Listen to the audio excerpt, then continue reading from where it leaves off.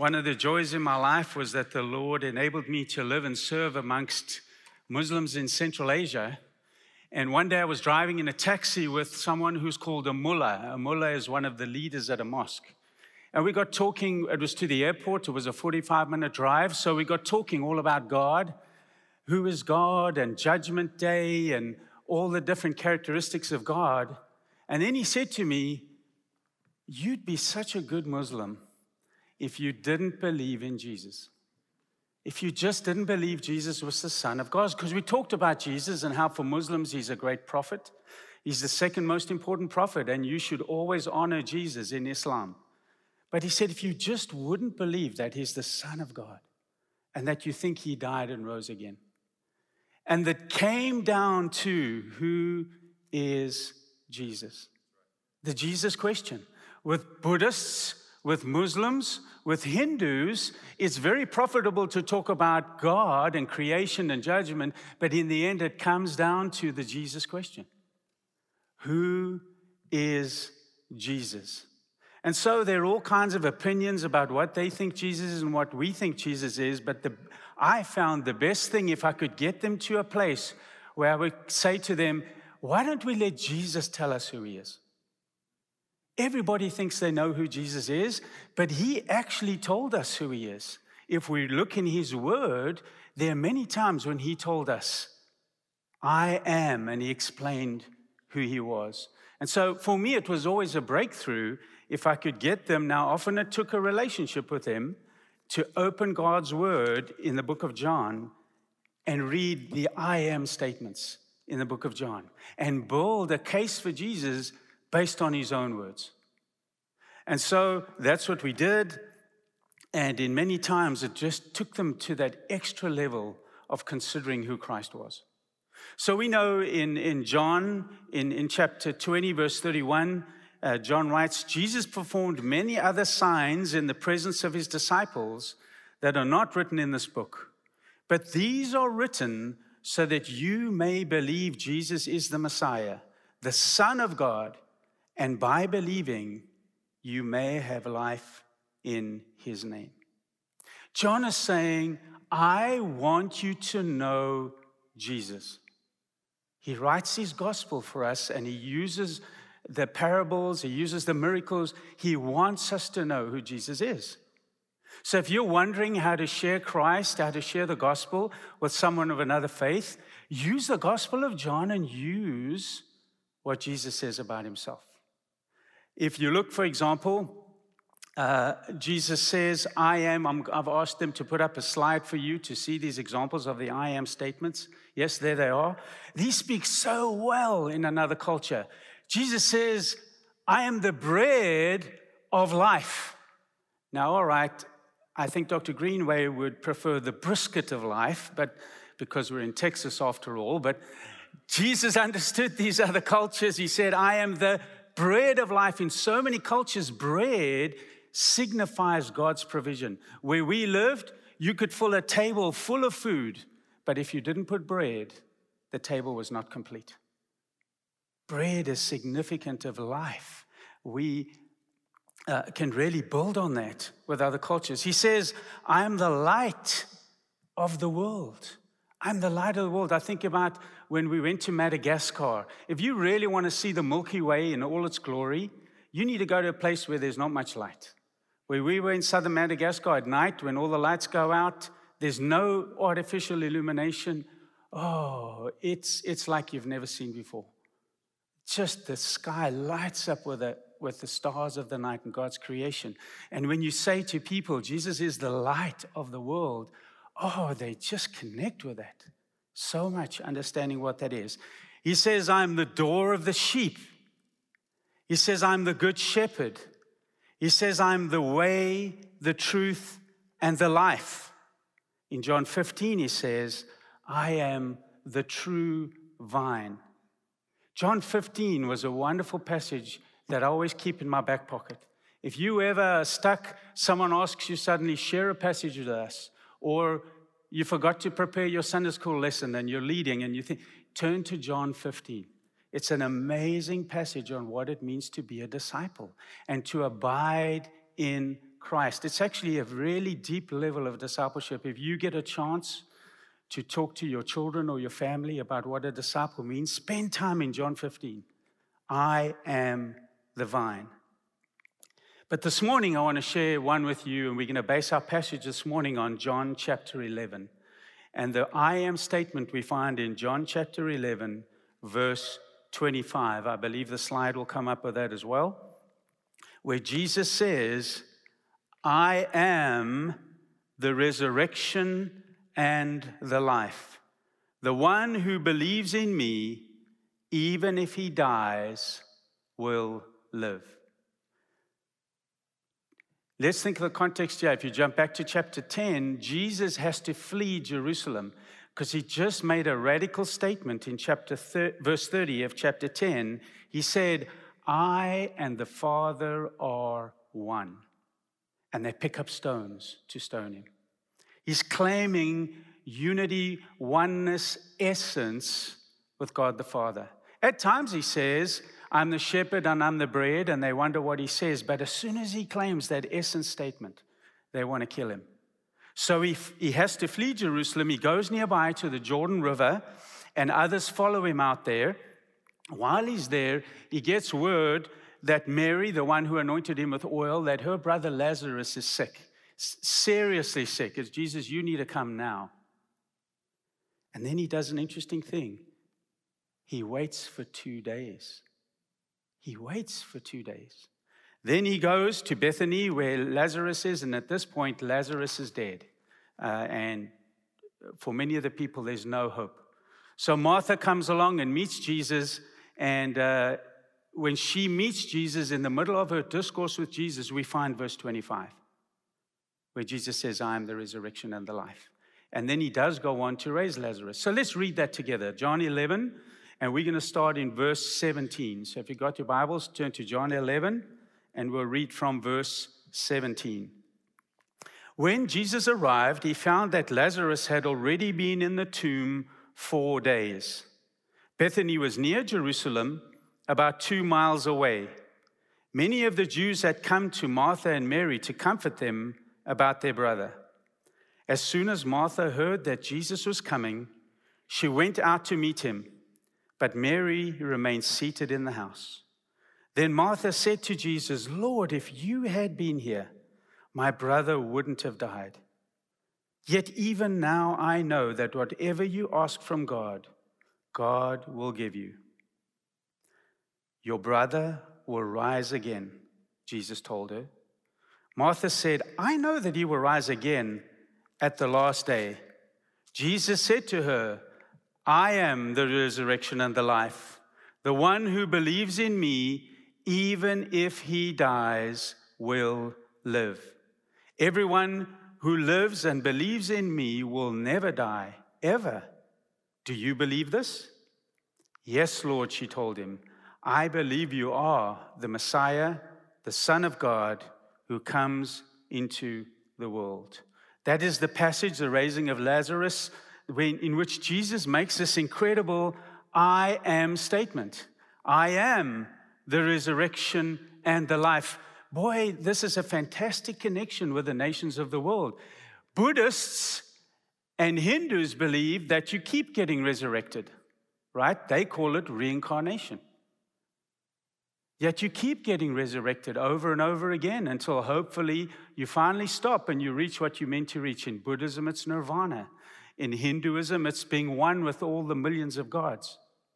There's the hope of a continual resurrection. So think of the connection you can make with this I am statement with a Buddhist or a Hindu. You will go right to the very core of what they believe, and you get to unpack what does it mean that Jesus says, I am the resurrection and the life. It's a great open door for a discussion with a Buddhist or a Muslim. So, not a Buddhist or a Hindu.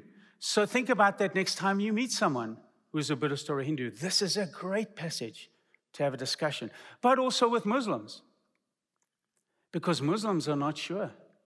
If you say to them, will you be resurrected one day? Their classic answer is, Inshallah. Inshallah. If God wills. We don't know. How can we know? If God wills. I'm hoping so. I'm working for it. What a wonderful truth to share with them, the resurrection and the life. So Jesus says here some really important principles from this verse. He says, I am the resurrection and the life. It's a clear, exclusive statement.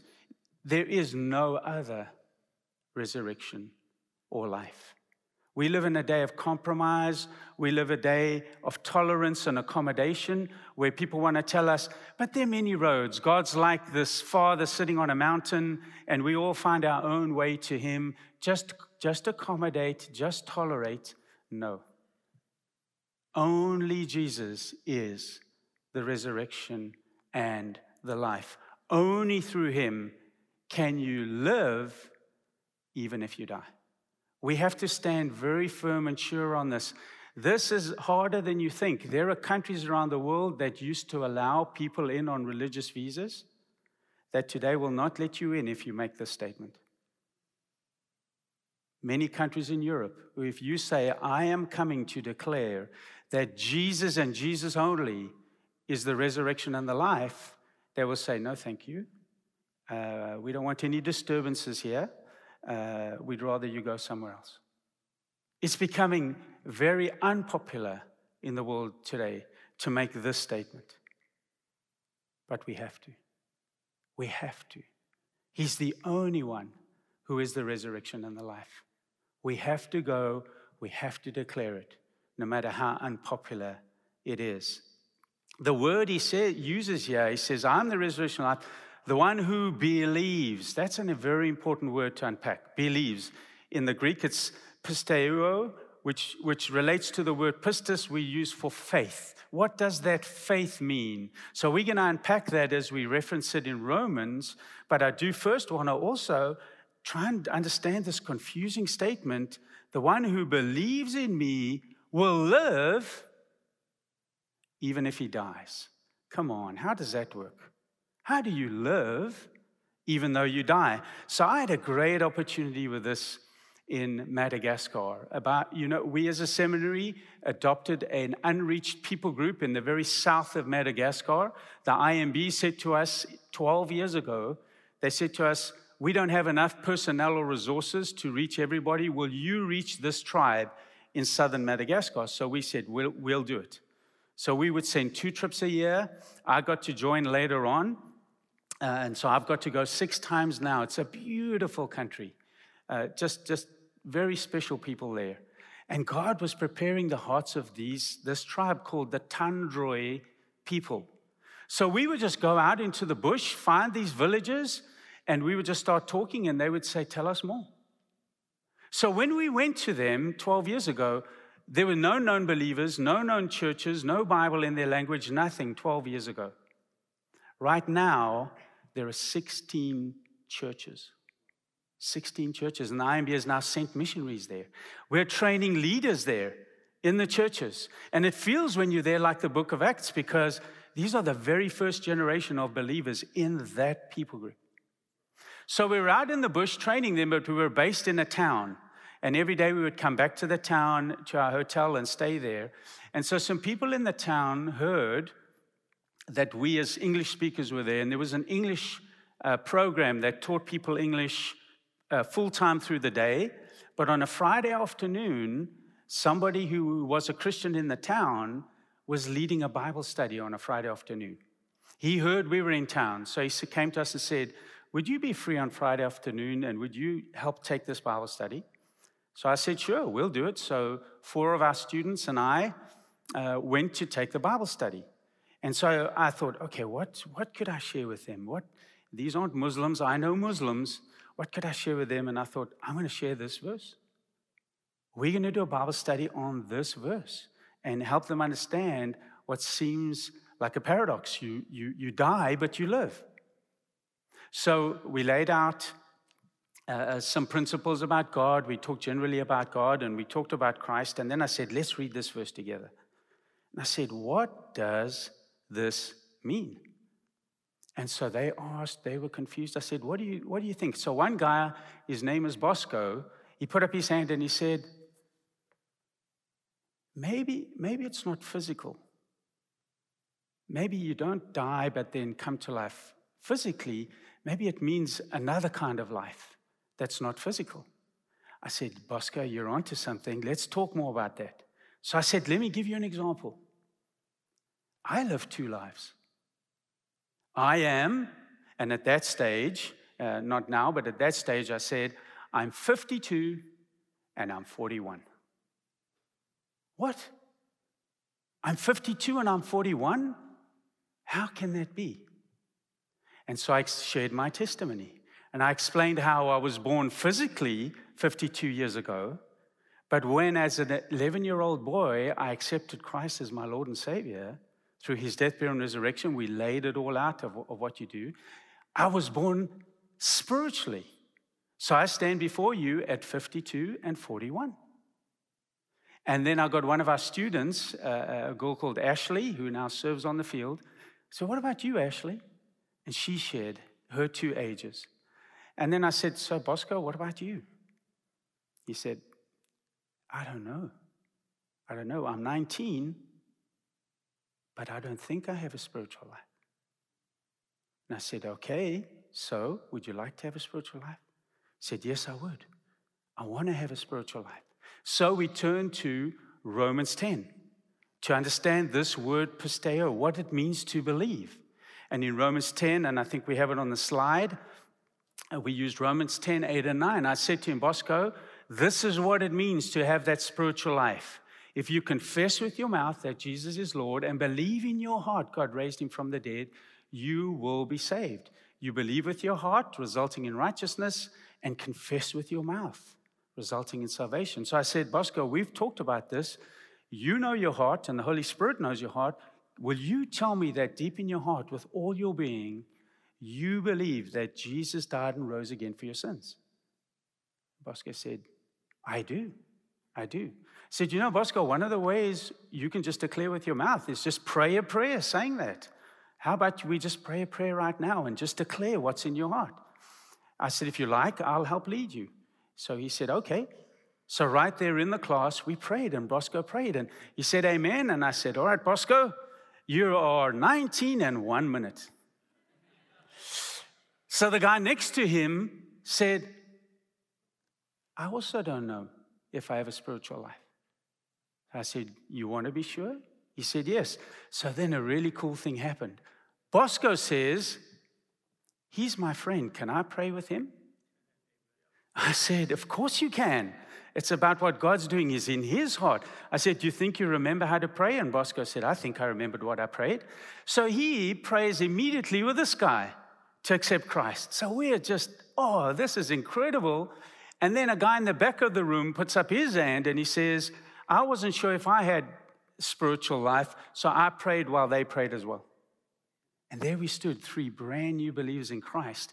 And then it was so amazing because God had sent 2 hands-on students. Now, hands-on is this wonderful program the IMB has where you can take a semester out of your studies and go and serve with the IMB on the field. There were 2 hands-on students there who were walking around praying, asking God to show them what to do. They only had 5 months. They couldn't learn enough language in that time. And they were praying, Lord, give us some door to help with your kingdom. We met them, and we were immediately able to give Bosco and his 2 friends to introduce them because they speak English. We said, you can disciple. So these 2 hands-on students were immediately able to pick up that relationship and begin discipling. And so Bosco immediately understood this is what had happened. And so we were so excited to see how God had used that, and it opened their door to understand what does this mean? In fact, what we know Jesus meant when he talked to Nicodemus. Do you remember when he talked to Nicodemus? And he said to Nicodemus, you must be born again. And Nicodemus immediately thinks like a Hindu or a Buddhist, right? Oh, I got to go back in my mother's stomach and physically born again. And Jesus said, it explains to him and helps Nicodemus to see, no, it's not a physical birth. It's a spiritual one. You begin a spiritual life with Christ. It's that same passage in John 3 where Jesus unpacks with Nicodemus What does it mean to be born again? Well,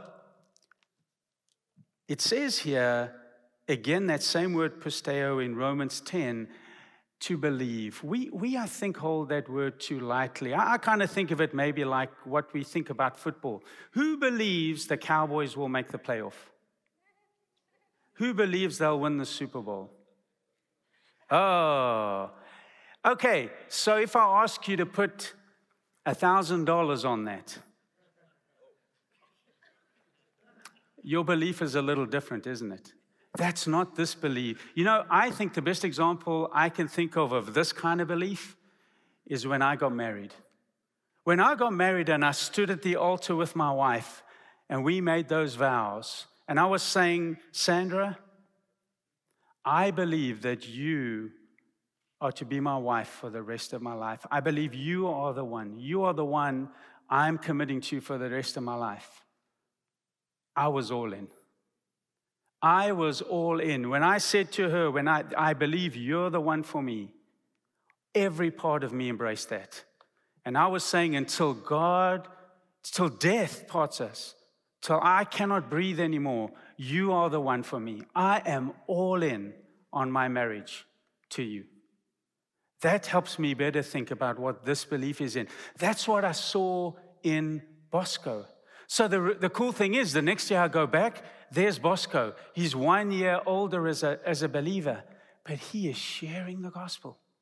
He puts a backpack on his back with Bibles and he just walks to the villages and he begins to read the Bible with them and share. His life, he's all in. He's transformed. He begins studying online with a Christian university to help prepare him better. He begins working with our IMB missionaries. And he becomes one of the key leaders we have there for what God is doing. In fact, 3 years after that, when I go back, the same English club says to me, they hear I'm in town again, they say, hey, will you come back and teach again? And I say, all right, Bosco, you got to go with me. And I said, hey, Bosco, remember 3 years ago, that passage? Let's use the same passage, only this time I'll just introduce it and you teach it. And so he goes, and we do that. This was a much bigger group, 56 of them. So we share, and there's always a danger on the mission field that when the American or the Westerner is there, that people will do whatever you say. So I share a little bit, my story of my 2 lives. Bosco shares his, and then we say, who would like to have 2 lives? Who would like to be born spiritually? Out of 56 people, maybe 40 raise their hands. So Bosco looks at me, he says, I think I need to talk to them. He said, because these 3 years have been challenging. Our culture that I live in, the life I've had to walk as a follower of Jesus Christ has been challenging. They don't understand what it means to follow Jesus. They don't understand the cost. He said, I think I need to tell them what it's been for me these 3 years. So I said to him, Bosco, you do just that. I said, don't even translate it. You use their tongue. Speak in their language. I'll just stand on the side. And for about 20 minutes, he began to unpack what it truly means to follow Jesus as a disciple. And then after that, he said to them, so how many of you want to have this second life, this spiritual? Who of you now believe? 14 raised their hands. He led them in a salvation prayer, and then he took all their details down. If they had a cell phone, their number or their address, and he said to them, we're going to start studying the Bible next week. You meet with me next week. We're going to start learning about what it means now to know Jesus. Oh, it was so encouraging. I was just so excited because as a missionary, you dream for the faithful men that you can pass on to. You actually go in to go out if you do your job right. And so Bosco's been carrying on growing. People keep getting saved. They're starting more churches. They are now at that crucial place where they need to start a Bible school. So one of the guys who was here before, Mamtina, many of you remember Mamtina, he's there now helping launch a Bible school, and Bosco has been identified as a future faculty, as a future teacher. And so, if God continues to open the doors, Bosco will begin here in January. You will get to meet him. in January. He's still got a couple of hurdles because right now the U.S. Embassy is not giving visas to anybody in Madagascar. And so he has to apply for what's called an emergency visa because he's wanting to study. So that you pray for him. His only thing he's waiting for, his passport's ready, he has plane tickets, he has everything. He just needs that visa interview to be able to start here in January. Our goal is to train him and let him back so that he'll find more Boscos and more people. And this people who 12 years ago were unengaged, unreached with the gospel, we'll see churches growing and a Bible school started. It's so beautiful. I think they're going to write a case study on what God is doing in there for understanding how the gospel penetrates and grows. And it all, in Bosco's case, came down to this beautiful understanding that Jesus is his resurrection and his life. And that now, even though he will die physically, nevertheless, he lives. It's that beautiful picture of what we have when Christ saves us, of what it means to be a Christian. So, sometimes for us, the hardest thing in witnessing is how to begin. How do we start that witnessing conversation? Especially sometimes with family, right? We're all about to go into a Thanksgiving and a Christmas season with family and friends, and you know there's that uncle or that aunt or that brother or that sister or that son or daughter that you want to have a conversation, but you don't want it to be too awkward or whatever. This is just a great way to start. Go to your uncle and say, Uncle George, this may sound interesting to you, but have I ever told you I have 2 lives? What? Yeah, Uncle George, now I'd have to update it. I am 57 and 46. And begin that conversation. Actually, it's one of the ways we can address what's often a tragedy with what we call MKs or PKs, missionary kids or preachers' kids. We have often this tragedy where we just assume that they know who Christ is. We don't intentionally talk to them to make sure that they know who Christ is. So it's a great conversation to have with your children or your grandchildren. To say to them, if I say to my granddaughter, Primrose, have I ever told you I have 2 lives? Have I ever told you I'm 57 and 46? And then to say, what about you, Primrose? How old are you? Do you have a second life? And explain that only through Jesus you can find true resurrection and life. All of us are looking for ways to be able to begin that conversation. This is a great way to begin that conversation. Just say. I mean, it's kind of surprising. Whenever I try this, people always, they look at me a little bit, and they're like, what? You're trying to trick me, aren't you? And I say, no, give me a chance to share with you. Why is it that I'm 57 and 46? And I go right to this passage, because Jesus is my resurrection and my life. He's the reason that I'm also 46. So it's a really good opportunity to share.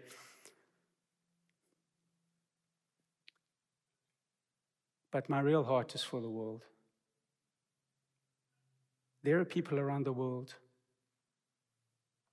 They can't have 2 lives. They don't know about Jesus. Bosco's tribe was unreached. Unreached. They believed in a God of creation. They believed in a spirit world all around them. They went to the witch doctor when they had need. They had a concept of God, but zero knowledge about Jesus. And without the Jesus question, they cannot have resurrection and life. They cannot have eternal life. The IMB's research department tells us that there are still over 7,000 unreached people groups. Over 7,000 unreached people groups. People for whom there's no possibility of knowing that there's a second life, that I need to be born spiritually. Man, who's going to tell them? Who is going to tell them? We've got to go. Some of us, yes, on short-term trips like with Bosco, but we need some of us to put our lives in those places. You've got to do the hard thing. You've got to be sent as the Father sent Jesus, leaving his heaven and coming down and living amongst us. We've got to do that. We've got to do that. They'll never know. They'll never have Bosco's experience if we don't change that. It's unacceptable that 2,000 years after Jesus told us to go and make disciples of the nations, to tell them this story, that there's still unreached people groups. 2,000 years we've had to do this, and there's still 7,000 unreached people groups.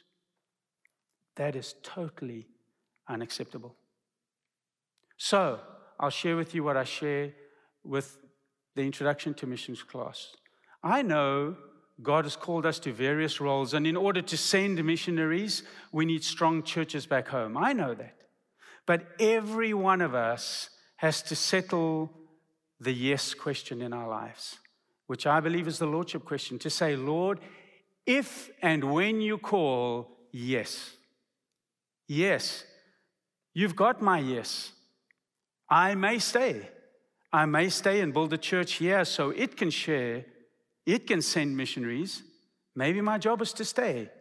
Right now, that's God's calling on my life right now as a professor, is to stay and prepare.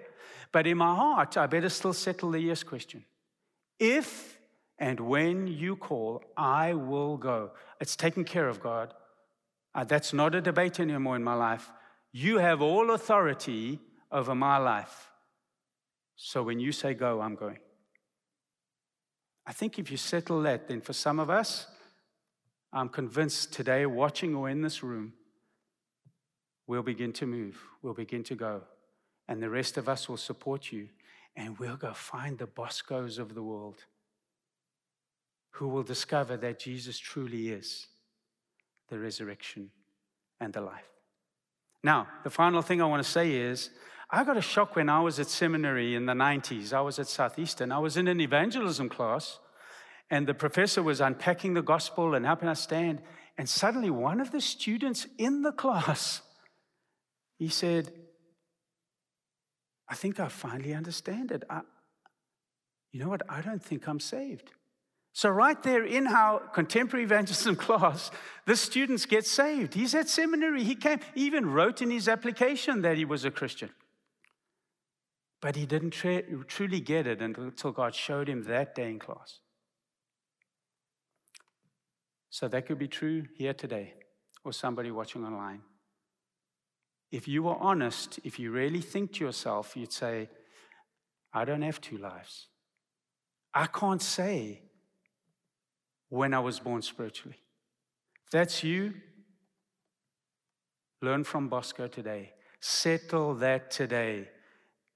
Any of our professors, we would love to talk to you about that. We would love to help you understand that. Any of the students who truly know Jesus as their Lord and Savior would love to do that.